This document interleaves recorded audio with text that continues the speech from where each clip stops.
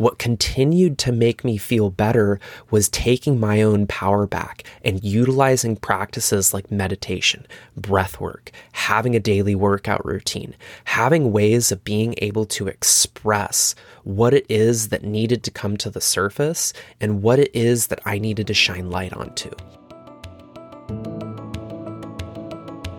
Welcome to the Embrace and Expand podcast, where we talk about everything from spirituality, self-development, relationships, mindfulness, wellness, and everything that will help you embrace all that you are so you can expand into the best version of yourself. And welcome back to another episode of the Embrace and Expand podcast. This is episode 3. So this morning's card pull, as I have done for the last 2 episodes, and as I will continue to do for all of the episodes where I don't have a guest, I am going to use my card pull of the morning that helps me to journal to give us the subject on what we're going to talk about today. And that subject is seeing the patterns. I don't know about you, but personally, I've had a lot of patterns repeat throughout my life. And sometimes those patterns are positive. Sometimes those patterns have not been so positive. And so seeing the patterns really symbolizes a couple of different things. And one of the things that I want to talk about that it symbolizes is synchronicities. Seeing things that happen multiple times, either throughout the day, throughout the week, or just throughout our lives. And I'll give you an example. So my wife and I, we both see a repeating number, 333 or 33. So we'll look at the clock and it will be 9:33 or 3:33 or 1:33. And that 33 is a repetitive number that we continue to see that is a synchronicity within life. I am big into numerology, and numerology is the study of numbers and their meanings.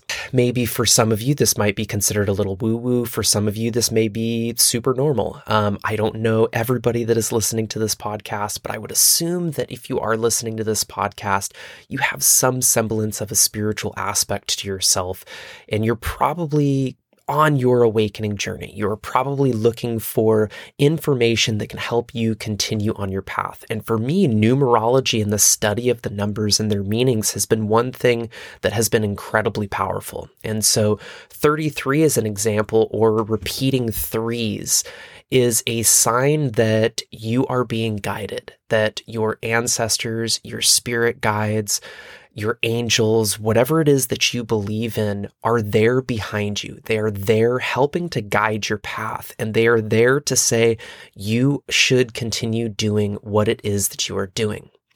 Now, when you stop seeing those numbers, when you stop seeing those patterns, that is a sign that you have gotten off of your path and that you may be repeating old patterns or old ways of being that are no longer serving you. And as I discussed in yesterday's podcast, in Letting the Emotions Flow, I talked a little bit about my own battle with substances over the years and numbing myself for a good period of time. And I know talking about cannabis in somewhat of a darker aspect may be triggering for many people who find it incredibly beneficial. And I do really want to point out that cannabis can be incredibly beneficial because it is a plant medicine. It has so many beautiful benefits and so many things that it can help you with, as long as you treat it as a plant medicine, as long as you treat it as a sacred thing. If you start to overuse it like I did for a very long time, it no longer becomes something that is going to help you. Instead, it's going to become something that is going to hinder you. And that is something that I denied for a very, very long time. I always looked at it as like, oh, it helps me balance. It helps me to shed the feelings of like anger and stress, and it helps me to relax, and it helps me to sleep, and it helps me with my digestion. And that was true for a period of time. It was true as long as I treated it as a medicine. But when I started abusing that medicine, when I started using it more and more and more and more, it started to lose those beneficial effects. Instead, it started to reverse some of those effects. It started to affect my sleep. It started to affect my digestion. It started to affect my ability to actually regulate myself. That's where I started to recognize that there was this pattern that I was repeating in my life of anytime I started to feel stress, anytime I started to feel overwhelmed, I immediately went to cannabis. I immediately went to her in saying, take this away from me. Instead of recognizing that that was actually a sign that I needed to take my own power back. I was giving my personal power away to cannabis. I was giving my personal power away from being able to recognize the patterns that were starting to pop up and seeing the lessons that were trying to be shown to me. So that's where it kind of brings us back into seeing the patterns within our lives, seeing the synchronicities that start to pop up. And I'm willing to bet all of us have either had this happen to ourselves or know somebody that has had this happen, where they get in and out of relationship after relationship after relationship. And it may be a physically different person, but energetically and emotionally, how that person shows up in their relationship continues to be the exact same person over and over and over again. That is a repeating pattern. It's a repeating pattern within our relationships, and relationships are meant to be mirrors. Everybody that is in our life is meant to be a mirror back to ourselves to show us where we are doing good or where we have work to do. And intimate relationships especially are difficult because they are going to be our biggest mirrors, and they are going to be the mirrors of showing us the patterns in which that we are repeating that are no longer helpful. And sometimes that person will reflect back to us like, hey, you're doing this, or they themselves will do something that we really don't like. And typically, anytime we point the finger at somebody else, there are 3 other fingers pointing back at ourselves.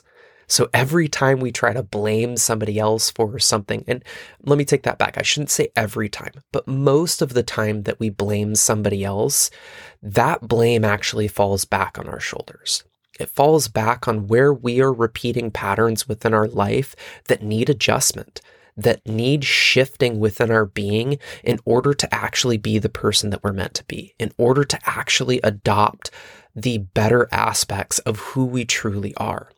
Seeing the patterns really helps us to recognize where it is that we have the work that needs to be done, and then can help us recognize, okay, is this a repeating pattern that stems from my childhood? Is this a repeating pattern that I adopted from somebody else? Or is this a repeating pattern that was handed down to me generationally?